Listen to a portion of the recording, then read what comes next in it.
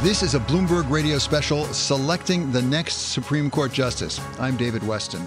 Well, President Trump has made it official, nominating Amy Coney Barrett to replace the late Justice Ruth Bader Ginsburg on the High Court. She is a woman of unparalleled achievement, towering intellect, sterling credentials, and unyielding loyalty to the Constitution. Judge Amy Coney Barrett. It's a pick that has the potential to shift the balance of the Supreme Court for decades to come. Over the next hour, we'll look at the implications, discuss the politics around the pick, and examine Judge Barrett's record. From her start as a clerk for Justice Antonin Scalia to her time on the bench of the Seventh Circuit Court of Appeals. But first, let's start with some initial reaction from our Bloomberg News and Bloomberg Law Supreme Court reporters, Greg Storr and Kimberly Strawbridge Robinson. So, Greg, I'll start with you. This hardly came as a surprise. People basically were predicting it. No, yeah, this is a name that we were all talking about for days. It's a name that Donald Trump told us he was very seriously considering, and it's somebody who he interviewed before he selected Brett Kavanaugh for the last opening. Yeah, and at the same time, Kimberly, it's important these days to know something about your nominee and how they're likely to rule. This nominee is an academic. She's written a fair amount. She said sort of how she approaches judging, and so they kind of know her approach, don't they? They do. You know, when she was a law professor at Notre Dame, she was there for a number of years. She really focused on originalism and statutory construction, and really in the mold of her former boss, Justice Scalia. And on the Seventh Circuit, while she hasn't been there that long, just since October of 2017, that has been her record on the court following those judicial ideologies. Yeah, when you hear things like originalism, which certainly is something that Justice Scalia espoused, you automatically almost think about Roe against Wade and abortion, don't you, Greg? Because that's something that the conservatives have been saying for some time. I don't see the right to have an abortion in the Constitution. Yeah, you certainly do. It's really hard to square Roe v. Wade with the way that conservatives apply originalism. And so, yes, that is almost an implicit criticism of the way that decision was made. And in Amy Coney Barrett's case, we also have some things she has said about abortion in law review articles where she's made clear she has a personal objection to abortion and sees it as being immoral. So you combine those two things, and certainly one would expect she's going to be very skeptical if Roe v. Wade comes before the court. Well, and Kimberly, that takes us almost automatically to the confirmation hearing when she was nominated to go on the Court of Appeals, where you had that now famous exchange with Dianne Feinstein, the senator from California, who pointed to her religion and then actually took a fair amount of criticism for raising religion as an issue. Well, that's right. And Senator Feinstein was really asking about one of those many articles that Greg mentioned that Amy Coney Barrett wrote when she was an academic, which argued that Catholic judges should recuse themselves from death penalty cases, which, of course, has implications for the abortion. She said that wouldn't be what she does when she's sitting on a federal court. But it did bring up this controversy where Dianne Feinstein said that the dogma lived loudly within Amy Coney Barrett, and it really made her sort of a hero for religious conservatives. It'll be interesting to see if this comes up, how it comes up in confirmation hearings, Greg, and those will be apparently happening fairly soon if the President of the United States has his way. At the same time, if you look at her record, it is a pretty stellar record. Number one in her class at Notre Dame Law School, executive editor of the Law Review, clerked in the Supreme Court, and before that for a prestigious Court of Appeals judge. It's pretty hard to say she's not qualified for the job. Yeah, this isn't going to be a fight over qualifications or credentials. There's no question she has those, and one will expect that she will present herself very well in terms of her knowledge of the law and her ability to do the job. It'll really be about the ideology and perhaps any hidden motivations Democrats think she has and what she would do to the Supreme Court at this time when we're about to have a presidential election. Kimberly, it strikes me there's something a little bit artificial when we have a nomination to the Supreme Court. We focus on one individual. They are one of nine. And we don't want to underestimate the element of collegiality or lack of collegiality, because some justices have outside influence because they get along well with others and can persuade others. Others are somewhat of loners. Do we know anything about her style on the Seventh Circuit? I think we can look at her confirmation hearing for the Seventh Circuit to see the kind of support that she got from the people that she worked with. All of the law professors at Notre Dame backed her nomination to the court, and she was hugely popular among her students as well. So she does seem like somebody who would fit into that collegiality at the Supreme Court. But it's famously been said that a new justice always changes the court, and of course that's going to be true in her case as well. Greg, we are on Bloomberg, so we should talk about what we think this might mean or not mean for the economy and for business. What would business expect out of a Justice Barrett?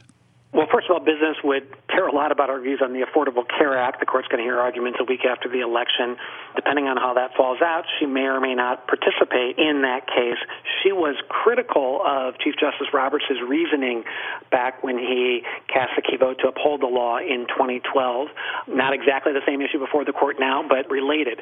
And then, she hasn't, because she's not on the D.C. Circuit, which handles so much of the regulatory issues. She hasn't had as much regulatory work as, say, Brett Kavanaugh did when he joined the Supreme Court.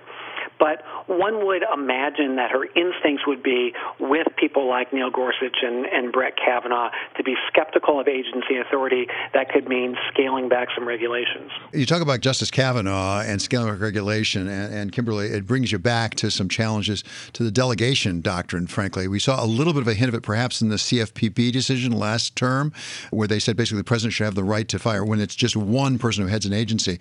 Does this tell us anything about the likelihood that the Supreme Court may say, you know what, agencies should be more subject to the president?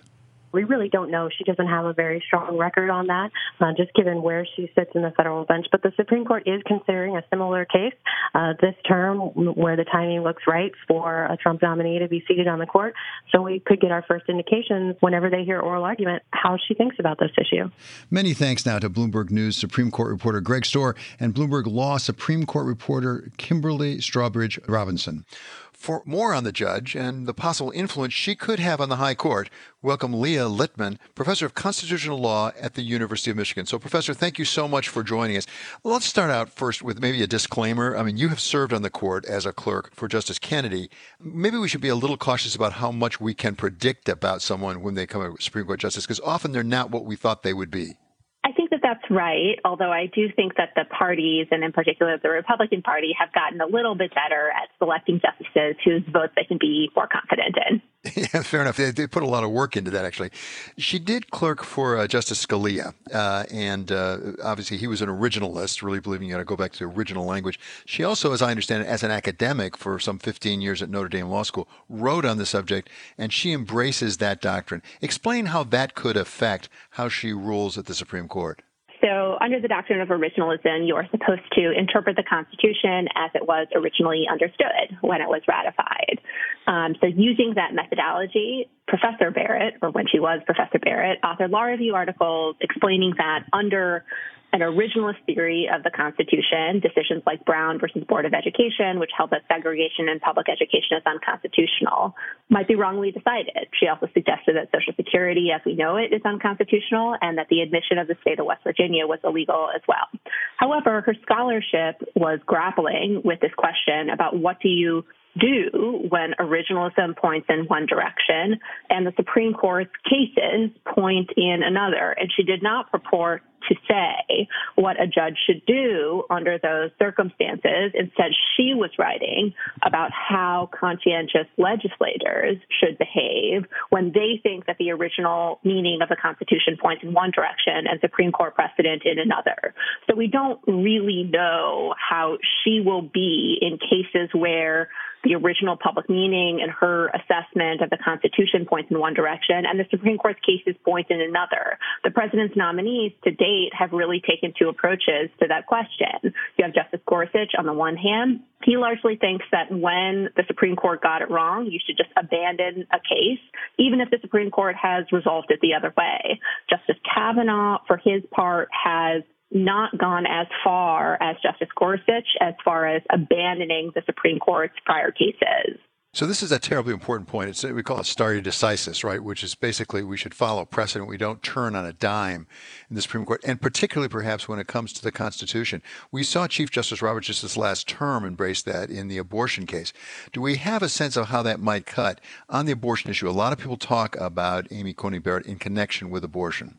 So So we don't have any great indication based on Judge Barrett or Professor Barrett's writings, either as a scholar or as a judge. But I would say the most important indication that we have is the fact that the president promised to appoint nominees who would overturn Roe versus Wade, the fact that Senator Josh Hawley of Missouri said he would only vote for nominees who would overturn Roe versus Wade, and the fact that Senator Hawley has indicated that Judge Barrett passes his test, and the fact that the president nominated her suggests they believe, and they have been told by people who know her, that she would vote to overturn Roe. Another great indication about how she might vote in those cases is the fact that both of the president's nominees just last term in the Louisiana abortion case that you mentioned voted to overturn the court's most recent abortion case, Whole Woman's Health versus Hellerstedt. That was the decision, of course, that invalidated the admitting privileges requirement when Texas enacted it, and both Justice Gorsuch and Justice Kavanaugh would have overturned that decision and allowed Louisiana to enact an admitting privileges requirement. Yeah, and to show just how powerful it is, Chief Justice Roberts, as I recall, said, look, I voted in the dissent on the prior case, so I think it's wrong and decided, but I'm still going to enforce it because it's the law. Exactly. And Chief Justice Roberts is a justice who believes that stare decisis and principles of respect for precedent should occasionally carry the day. However, the president's two most recent nominees have been more inclined to revisit precedent.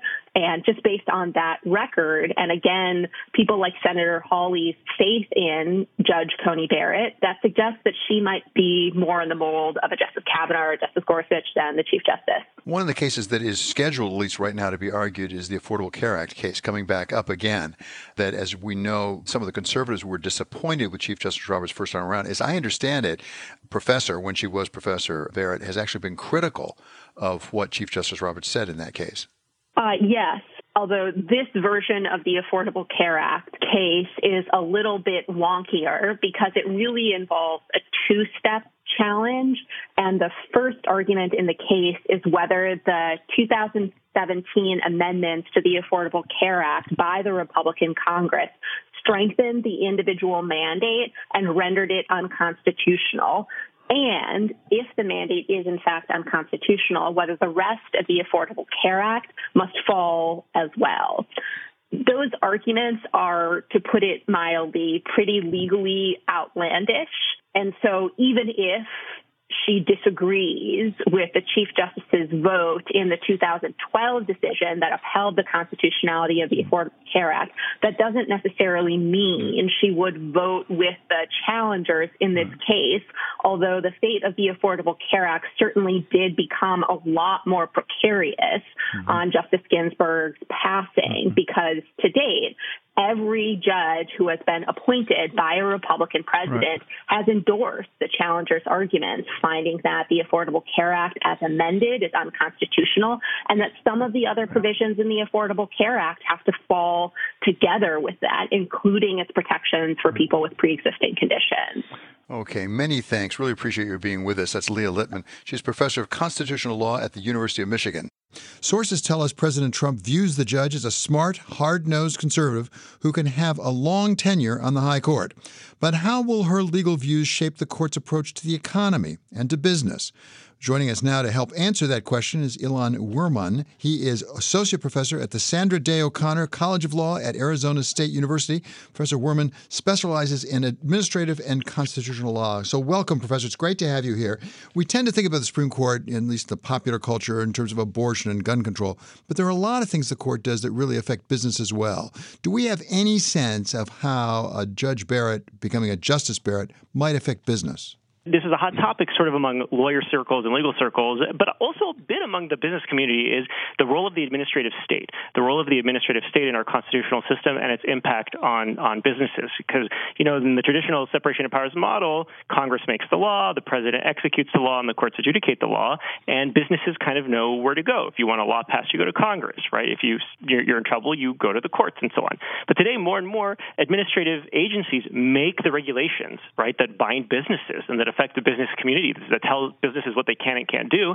These regulations are made pursuant to really, really broad delegations of power from Congress. Congress likes to pass statutes like, there shall be clean air, and it leaves it up to the agencies to figure out, well, who has to pollute less, and, the costs on businesses. And so we may see some revival of some older doctrines like the non-delegation doctrine and other doctrines to try to rein in the administrative state. And this has the potential to be a more business-friendly environment as a result of that. So when you talk about the administrative state, you're talking, I think, largely about some of what we call the independent agencies, the FCC, the FTC, the SEC, that are appointed by political people, but actually they have some tenure beyond that. That's right. And it's not just, though, these independent agencies, these so-called independent commissions. What makes them independent is that they're somewhat insulated from the president's ability to fire them. They're insulated by what's called for-cause removal provisions.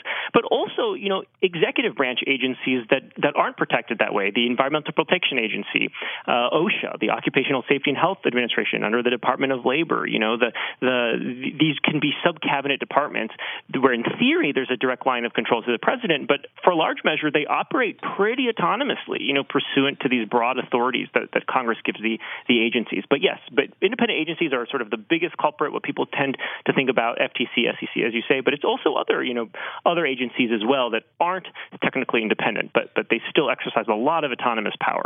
Given how large the country's gotten, the commerce has gotten, business has gotten, do we have any alternative but to delegate some of this? The president himself can't administer every one of these laws. Yeah, it's true. The society has gotten more complex. Congress doesn't have the capacity and the attention span, even if it had the desire, to legislate in more detail. So maybe a delegation of power is inevitable, but that doesn't mean there aren't, other options and potentially business-friendly options. The REINS Act is an example. Rand Paul introduces it, I think, every year. The REINS Act basically would say, look, for important and economically impactful regulations, the agency can go ahead and propose the regulation, go through the process, promulgate the regulation, but before it actually takes effect, before it has the force and effect of actual law, Congress has to vote on it. So Judge Barrett has been on the Seventh Circuit Court of Appeals. Before that, she was 15 years at Notre Dame Law School on the faculty there. Do we have any indication from her writings, her rulings or her writings, how she might come down on this issue? I really can't say. I mean, as a general, an originalist, someone who takes the founder's intention seriously, one can assume that she'll have the same or similar views, at least, to Justice Gorsuch and Justice Kavanaugh and Justice Thomas and so on. But, I consider myself an originalist, and I write a lot on the non-delegation doctrine, and I have very quirky views, My view of what Congress is allowed to delegate is actually much more capacious than Justice Thomas's view. So there is an intra-originalist disagreement over the scope of the non-delegation doctrine, over just how limited Congress has to be, and just where the new justice will fall, is yet to be determined. Are there possible ramifications to go even beyond delegation or non-delegation to the scope of the Commerce Clause? Because we saw Chief Justice Roberts, even as he voted to uphold the Affordable Care Act based on the tax point, did a lot of dictum, I thought at least, saying, I'm not sure the Commerce Clause goes that broadly, which would be a very big departure from where the Supreme Court has been. Yeah, I think that's right. I think we already have had the votes before. As you say, under the Affordable Care Act case, the Supreme Court basically said in the 5-4 part of its opinion that it would violate the Commerce Clause to force people into commerce. But even then, forcing people into commerce is pretty narrow. I mean, it's not like Congress does something like the individual mandate that often, right? The reality is today, almost everything affects commerce. All economic activity in the states affect interstate commerce somehow. And I find it very unlikely that the Supreme Court is going to reconsider those cases. Fascinating. This is really, truly helpful. Thank you so much to Professor Ilan Werman. He is from Arizona State. The pick of Barrett is likely to energize conservatives and liberals alike, just over 5 weeks before Americans go to the polls. Barrett is only 48 years old. She also survived a tough confirmation fight in 2017 with a vote that fell largely along party lines. How will it shape up this time? Joining us to discuss is Bloomberg political contributors Jeannie Zaino and Rick Davis. Jeannie is professor of political science at Iona College, and Rick is former campaign manager for the late John McCain. So welcome to both of you here. Jeannie, let me start with you. I mean, as a practical matter, there may be a lot of heat and light here, but is there any question about how this is going to come out as a practical matter? As a practical matter, I don't think so. I think it is pretty clear that we are going to see not just a nomination, but a vote on a confirmation, and barring, something that comes up, which is unlikely because this is somebody who has been vetted, we are going to see a candidate get the vote on the floor. So the last time we had one of these, Rick, we remember Justice Kavanaugh, now Justice Kavanaugh, then Judge Kavanaugh. There was a lot of electricity in that hearing from both sides. You remember how Lindsey Graham really went after the Democrats at one point. Are the Republicans going to be really going after the Democrats, or given the fact that they have the votes, do they sort of lay low? Well, I think that they're going to lay low. They've already set the stage. Mitch McConnell, the leader of the Senate caucus of Republicans, has already said that much to do about nothing.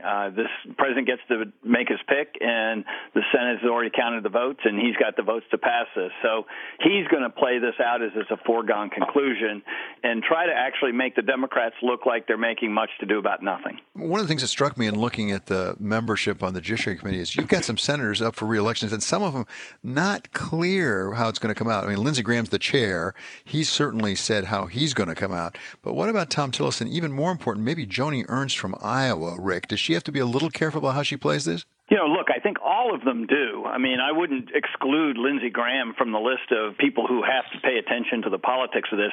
He was in pretty bad shape before Kavanaugh and attributes the Kavanaugh defense to helping him get through the primary and rebuild his support amongst the base. So I think that as many people as you have for you for passing a conservative judge, I think you have an equal amount these days who are going to be excited about the fact that you ramrodded the process through. So even though it's not going to be a decision of whether you're going to win or lose on the ballot, but the fact that it's being forced into a decision before Election Day is going to cause some trouble for the Tillises and the Ernsts who have close races in states that intensity of vote is going to make the difference. So, Jeannie, one of the things that strikes me is, given how little time we have before the election, who occupies the airwaves really counts a fair amount. This will really occupy the airwaves to some extent, some of the attention of the electorate. Certainly President Trump likes it that way from his point of view for his base.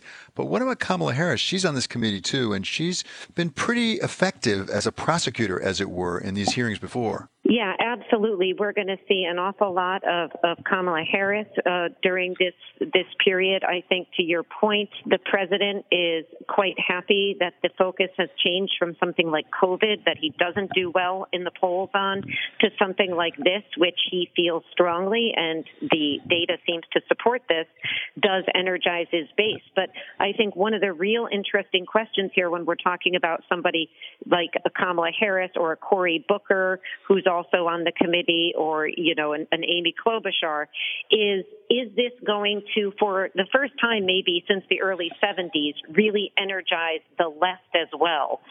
For a long time, because it was Republicans who felt like they were losing as a result of these judiciary picks and the makeup of the Supreme Court, they were the ones that were so focused on the makeup and voting on this type of issue. But we're seeing just a lot of energy on the left. $90 million raised in the 24-hour period after Ruth Bader Ginsburg passed. So I do think there is a question as to who this energizes, and I'm not sure we're going to know the answer to that until we see turnout in the election. Well, Rick, you've managed these campaigns, including for president on behalf of John McCain. Is this something that's big enough that could actually change the order of preference in terms of what people are concerned about? Before this, we knew pretty much it's the economy and it's coronavirus, maybe some health care. Could this really elevate this issue, a social values issue, up the ladder? It's got a lot of competition. As you point out, COVID and the economy have dominated the political scene since March. And social unrest that's happening all around the country, and most notably even this week in Louisville, has been the issue that has really sprung into this presidential campaign. Mostly the Supreme Court politics revolve around the activists and the folks who really follow this on a partisan basis. So the likelihood that this is going to somehow change swing voters' minds as to how this is conducted is probably unlikely. I would say, as a campaign manager, I hated things like this, because if I were running the Trump campaign and I had to make up a lot of ground, I would look at this issue as saying, this is not what's going to get me swing voters, and I'm now going to freeze the election for at least a week after I say nominate this person, to all the media attention that's going to go on them instead of my candidate. And so I must say, freezing an election in the first week of October is not my idea of a good strategy. Well, that's fascinating. So, Jeannie, give me a sense. How does Senator McSally out in Arizona feel about this right now? Or for that matter, Joni Ernst, we just talked about. We have some Republicans who are, as it were, on the bubble here. Yeah, absolutely. And of course, the Arizona race you mentioned is really, really critical because depending on the timing, I mean, we know there will be a nomination and a confirmation hearing. We don't know the timing of any of this yet. And depending on the timing, if we do see this drag on after the election and Kelly wins out in Arizona, he could be in Congress and have a vote on this if it gets to the floor, which I assume it will. So, there's a lot of uncertainty here. And, you mentioned some of these Republican senators who are on the cusp, whether it's Joni Ernst or McSally, who are, quote unquote, fighting for their lives to a certain extent. I think it raises an issue for many of these senators, which is that they also need to be home campaigning and not necessarily on this issue. And I think Rick just raised a really good point about the campaign. I think this is one reason you see the Democrats and you see Joe Biden trying to tie this so directly to health care, because not only does the court have the health care case and the Obamacare case on November 10th, but that is also something that helped Democrats win the election in 2018 and take the House.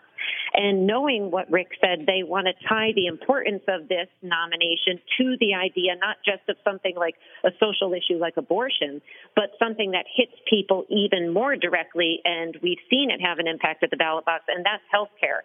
And so they're trying to put the fear of God in people that this could make something like, pre-existing conditions and impact the Affordable Care Act.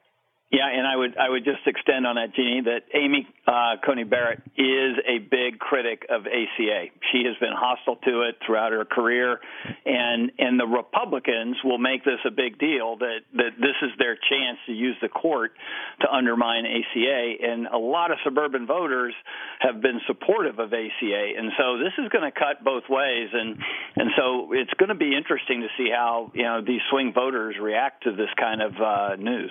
Not only a critic, she actually specifically criticized Chief Justice Roberts for his ruling in the ACA case.